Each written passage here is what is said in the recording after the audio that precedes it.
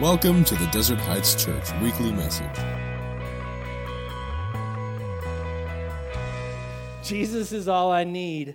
That's the motivation behind ministry. Brennan and I were in my office this week, and we were just shooting the breeze, and it was kind of a ministry conversation. We're just talking about situations that youth are exposed to today. He was homeschooled in a pastor's home, so pretty sheltered life. And now he's working out here in this situation where there's kids from all kinds of different backgrounds, and he knows kids from outside of our church with all kinds of backgrounds. And so we were talking about the world that youth are growing up into, and how some kids have been raised genuinely in hopeless situations. Do you hear me? We were talking about people, young people, youth, who were raised in hopeless situations. They weren't raised in a Christian home. They weren't raised where mom and dad got along and there was prayer and Bible reading at home. They weren't raised in a place where when tragedy strikes, we call our Christian friends and we pray together and we encourage one another. They were raised in a hopeless situation. So Brendan and I were talking, and he asked the question. He says, what do we do to help them? Can we even help them? It's a significant question. Very significant question. This is why I serve God. I believe with all my heart that Jesus really is the answer.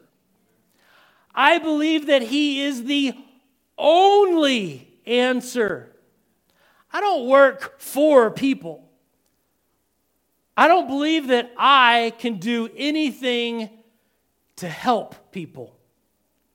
If I worked for people, I would get very discouraged, partly because I can't do anything very well and people don't change, and that's both very frustrating.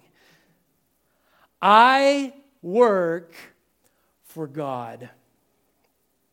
I do all that I can to bring the life-transforming message of Jesus Christ to people so that God can change them. Dad, how do we help them? We don't. We just give them Jesus, and He changes them. We don't live for them. We don't serve them. We live in obedience to God, and we give everybody we can the message of Jesus Christ so that hopefully they will believe in Him and become fully devoted followers of Christ. I work for God so that He can demonstrate His glory in the lives of people who are hopeless. Does that make sense? I don't serve people. I serve God. I use the talents that God has entrusted me with for His glory. I can't lose sight of the fact that I work for God and He is the one who gives rewards. Otherwise, I would work grudgingly. I would stop caring, and I would no longer watch out for the protection of the congregation. Because you guys are not enough motivation. I don't love you that much. I love God that much. You guys think way too highly of yourselves. Do you understand what I'm saying? Yeah. Because you know in your home that if those little kids that live in your house weren't blood relatives, right? So we serve God out of obedience. We show grace out of obedience to God. We love people out of obedience to God. Unfortunately, I really do believe that sometimes pastors labor for the people, and then they get discouraged and they get frustrated and they get burned out. Because if you're serving for people, you're going to get frustrated. You're going to get tired. You're going to get angry. God is always faithful. We serve him, and whatever he does in the lives of the people, that's for his glory and his honor, for his praise. It's not anything I did. So here again, we're shifting gears. Here again, Peter is giving elders instructions in front of the entire congregation. It is to help you to know that elders, church leaders, pastors, they serve God. They serve God out of faithfulness to God. They care and they watch over the congregation as a service to God. A pastor's first responsibility is not to serve you. It's been good being the pastor here. It's not to make you happy.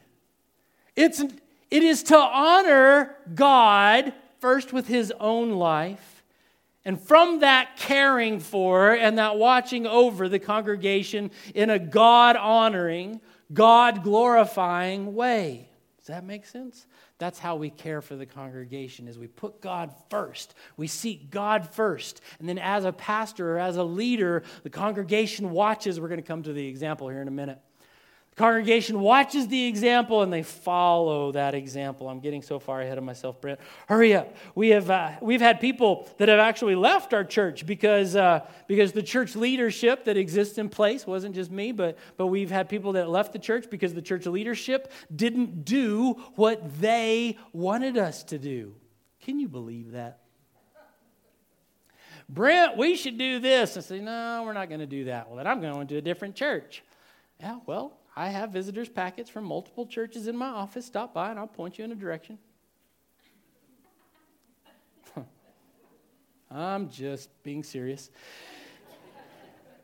Listen very carefully to what I'm saying, okay? Because here again, you're going to take something out of context and go squirrely. This is not your church. This is God's church. And it is the responsibility of every single one of us to honor it as God's church. Yeah, that's true. It is the responsibility of every single one of us to serve God first, to seek his glory in our lives, and to seek his glory in his church. We seek God's desires, not our own desires, specifically in the body of Christ. If we were all seeking our own desires in the church, we'd end up arguing with one another and bickering with one another. And buddy, I have heard of churches like that. I don't want to pastor those churches. I really don't. Every one of us cares about one another. We care for one another because we serve God. We seek first the kingdom of God. Our calling is much bigger than just making people happy. It's about serving God. The icing on the cake is that as we serve God, people around us are given a genuine joy in the Lord Jesus Christ, not just, oh, that was the best coffee we've ever had at church. You know, if you pick your church based on how good the coffee is, we've got a problem. You don't live in obedience to God because those you go to church with make you happy. There's kind of my thesis, my premise, and then that works out in two different ways. You don't live in obedience to God because those you go to church with make you happy. You don't do that. This plays out in two different ways. I've heard of pastors who stop caring for and protecting their congregation because someone offended them. Whenever I was in Bible school, side story again, sorry. How are we doing on time? We're fine. When I was in Bible school, there was a lot of guys that talk about why they want to be in ministry. And I was a preacher's kid, and so I knew things happen in churches, and pastors get chewed up sometimes in churches. I know you guys have never seen that before. So I'm listening to these guys, and I'm thinking, these guys are really thin-skinned. They're going to have a hard time in pastoral ministry because things happen, you know. Like that person said that my sermon was too long. Hurt my feelings. So I'm going to stop preparing. I'm going to stop preaching God's word. I'm just going to read an article. Grow up. Grow up. We don't live in obedience because people are happy. We live in obedience to God because God is God, and He's worthy of all the glory, the honor, and the praise, and that includes our obedience. Now, the other side of that is that sometimes you hear people who stop, who get offended at church, and so now we're going to stop living in obedience. So they do things like, this is a true story, I have heard of people who stop giving, or they stop volunteering in the church because they don't like something that the pastoral leadership did. They're not doing what I want. I just don't like that the pastor bought himself a new car. Obviously, he doesn't need my tithe. Obviously, you don't understand how church finances work. Yeah. If you think you live in obedience to God because you have a perfect pastor, really? No, you're missing the whole point. You live in obedience to God because God is God. And He's still working on the pastoral leadership just like everyone else in the congregation. So if you find a flaw in my life or Thomas's life or Chaz's life, you know what? You know this is the real deal. Because if you can't find a flaw in our lives, it's because we're covering up really, really well. Because it's there. Trust me. Except for Thomas, maybe. I think he's perfect. I'm so happy to have Thomas back. I am. Y'all don't have to amen or praise him right now. We're here about Jesus, okay? Sorry, I embarrassed Thomas. Both to Christian leaders and to Christian church members, both to church leaders and church members, God, oh, this is good, and I didn't put it together very well. Sometimes people come and they think, well, if the church doesn't do what I want it to do, then I'm not going to participate. I'm not going to give. I'm not going to volunteer. Listen carefully. Watch this. This is harsh, but it's very, very true. You need to hear it.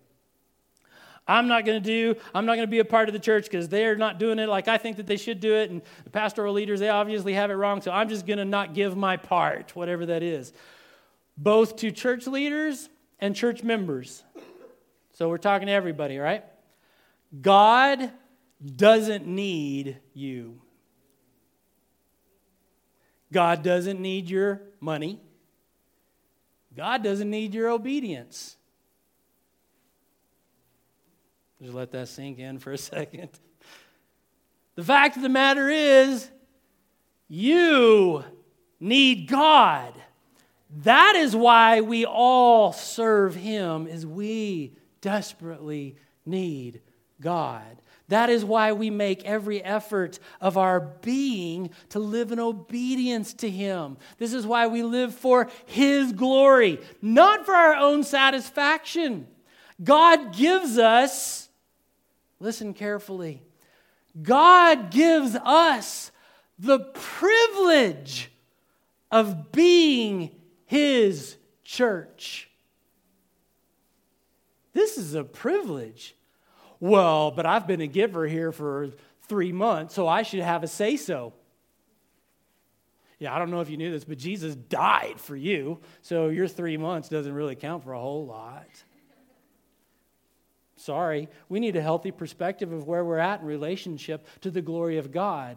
God Himself has bent down from heaven to wipe away your sorry sin. And then He's even promised us that He's going to put His glory on you. And we have the audacity to say is, well, so-and-so didn't do what I thought they should do, so I'm just not going to serve God.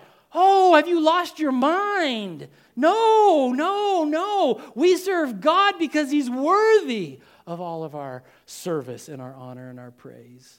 It doesn't matter what people do. People are going to fail every time. They're going to fail. That's why we fix our eyes upon Jesus, the author and the perfecter of our faith. Because over and over and over throughout Scripture, He tells us that God is faithful.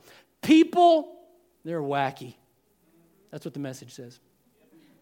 Actually, I just made that up. I don't know. Ask Larry after service. I haven't done that in a long time. Sorry, Larry. Yeah, people are wacky. You don't know what they're going to do. They're not dependable. God is always faithful. By the way, we all share, we all serve, we are all grateful to God. If you think that I'm referring to a specific situation, because I know that some of you, your gears are turning, you're like, what is Brent talking about? There's something going on. I'm not talking about any specific situation. I think that for the most part, we get along really, really well here in our church, and I'm very proud of our church. So it's a little bit preemptive to share this whole message so that you know that I'm not here to serve you. I love you. I'll care for you. I will watch over you, but I serve God first and foremost. And that's what you want, actually. You want me to serve God first, because if I don't put God first in my life, then I will model a behavior that is not putting God first. Does that make sense? Which gets us to number 3. Here we go. Lead by example. This is a tough one, by the way. He says in verse 3, he says, don't lord it over people. I like that he uses the word Lord.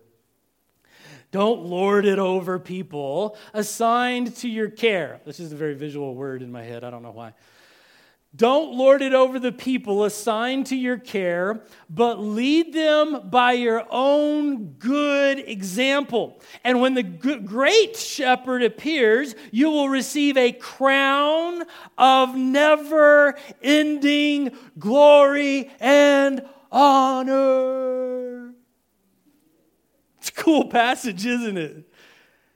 There is no greater authentication of what is in a person's heart than their own behavior. Did you hear me? There's no greater authentication of what's really in a person's heart than their own behavior. All people, I'm looking at my notes and I'm thinking I want to rephrase this. People tend to follow the passion or the heart of a person over their instruction. When people get excited about something, Brendan's a great example. Neither good or bad, but in the sense that Brendan will get with a bunch of guys and he'll start talking about fishing and hunting, and guys who have never wanted to fish and hunt, all of a sudden they're like, yeah, man, I'm going to buy a license this afternoon.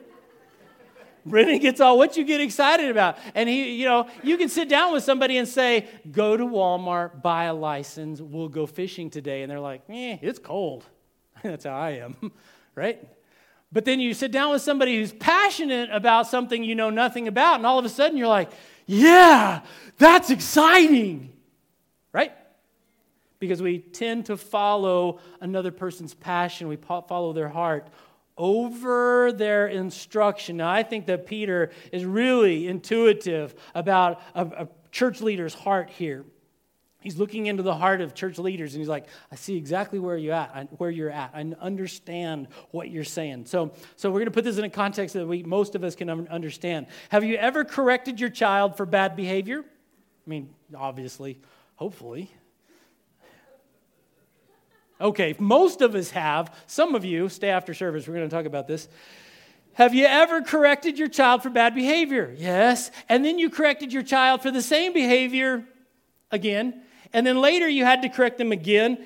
And then you had to correct them again and again until you behave badly yourself.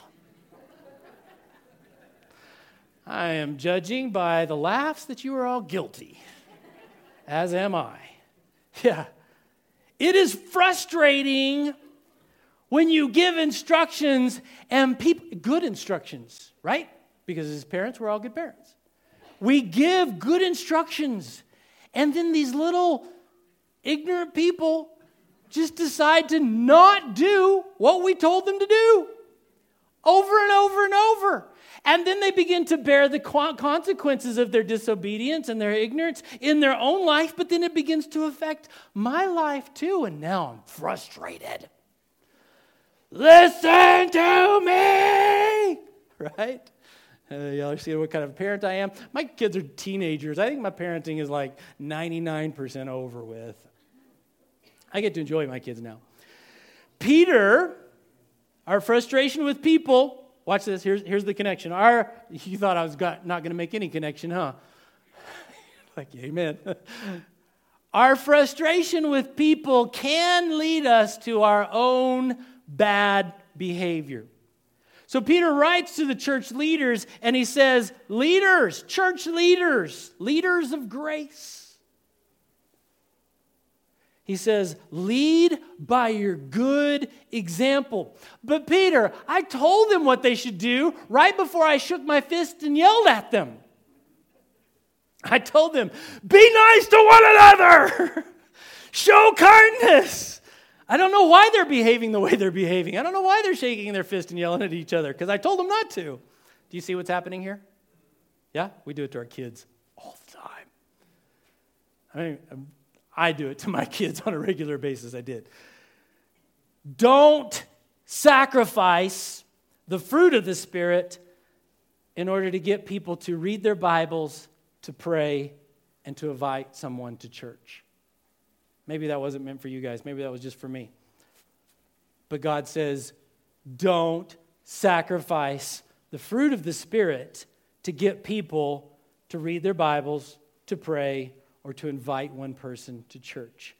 Maintain your good behavior regardless of how others behave. Because people are going to follow your example. They're going to follow your behavior over your instruction all the time. You hear parents say every once in a while, don't do what I do, do what I say. And kids hear, and then we're like, why don't they behave? Because they're watching you. I learned as a parent, the greatest mirror of all time is your kids. Why are you acting that way? And your spouse goes, well, actually, they're acting just like you. It's sobering. Yeah.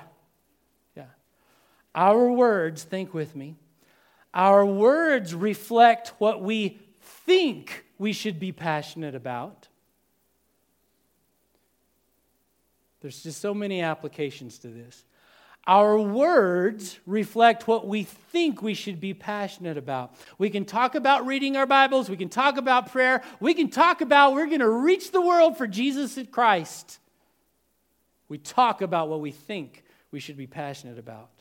But our actions reflect what we are actually passionate about. See, the church, here, I've got the big stick out now, okay? Hang on to your seats. Here we go. The church has talked about the importance of God's word, but we haven't been reading it, broadly speaking.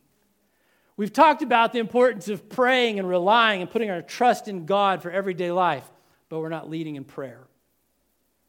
We talk about the importance of the Great Commission, and every Sunday morning we say that Desert Heights exists to reach people with the life-giving message of Jesus, and we're not inviting people to hear the gospel.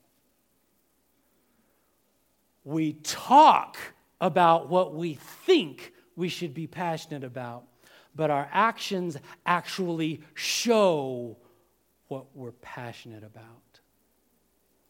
Then Paul goes on and he gives us motivation for our exemplary good behavior. He says, when the great shepherd, can you picture this just for a minute?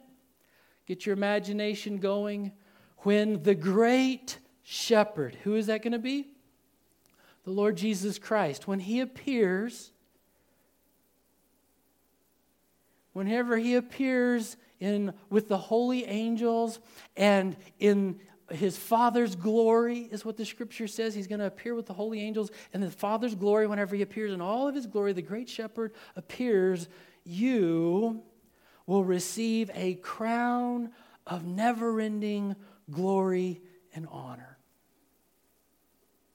Here again, we play down Christianity as though I have to be meek and mild and poor and pathetic. And the Scriptures are telling us God is at work in you to make you a vessel that is worthy of the everlasting glory and honor of the Lord Jesus Christ. Dadgum, Brent, that's good preaching. Yes. I just barely want to make it to heaven.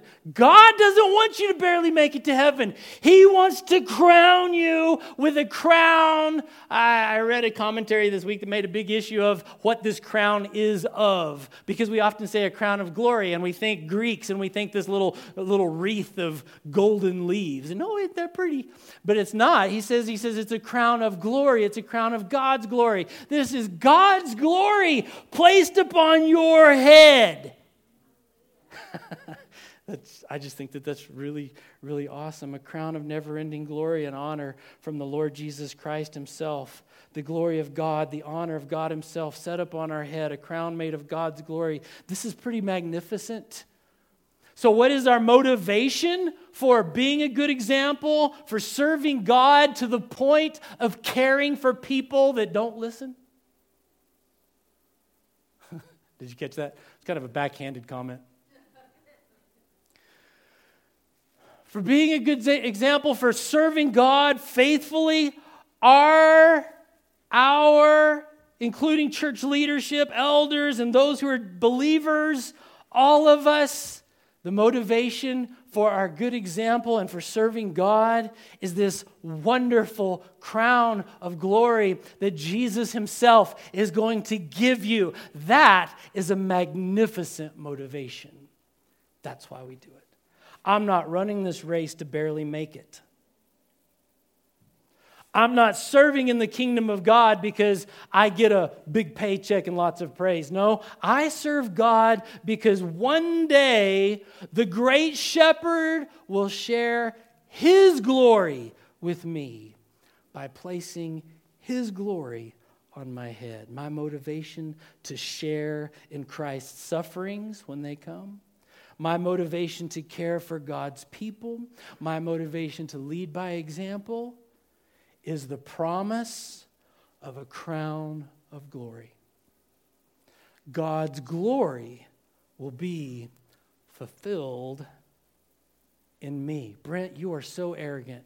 No, read the whole thing. He takes a vessel that is broken and is of no value, and he redeems it. And he puts his glory in it.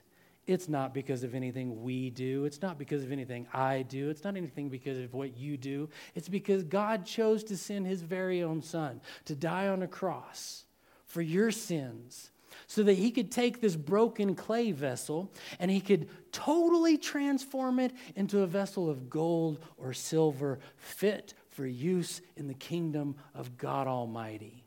You're not the same. You've been changed by the power of God. That's our motivation. He transforms us. He makes us glorious. Let's bow our heads together and pray. Then I want to share one more thing with you. Father, we just thank you, Lord, for your mercy and your grace in our lives. We thank you for your Son, Jesus Christ, that comes into our hearts, that you transform these vessels. You change our hearts, you change our minds, you give us life, you give us your life. You give us a life that is worth living. You give us a life that reflects your glory and your honor. And Lord, we look forward to one day whenever you come with your angels and in the glory of God the Father, and you crown your people, those who have put their faith in you. You crown us with your glory. Lord, we have so much to live for, so much to be thankful for. So we are filled with gratitude this morning because of your work in us and the work that you have ahead of us. Lord, we just thank you. We want you to be glorified in all that we do. Lord, I pray that as we live our lives this week, that you remind us often that this is not my life, but my life has been bought with a price. It's no longer my own, but it's yours. It belongs to you. I pray that throughout this holiday season that our lives not be caught up in arguments or discussions that are not important, but that conversations often lead to you came in a manger to die on a cross for our sins so that your glory would be exemplified even in our lives. Help us to point the conversation back to you, to your salvation, to your glory. Lord, use us in your kingdom. Thank you for making us. Thank you for giving us the privilege of being a part of your kingdom and being in ministry in your kingdom. You are wonderful and you are kind and you are always faithful. We love you and we give you glory and honor and praise. In the mighty name of Jesus, we pray. Amen. Thank you for listening. We would like to invite you to come be a part of Desert Heights Church. Service is every Sunday morning at 10:30. You'll find us at 1835 East Main, next to Arby's, here in Farmington, and on the internet at desertheightschurch.com.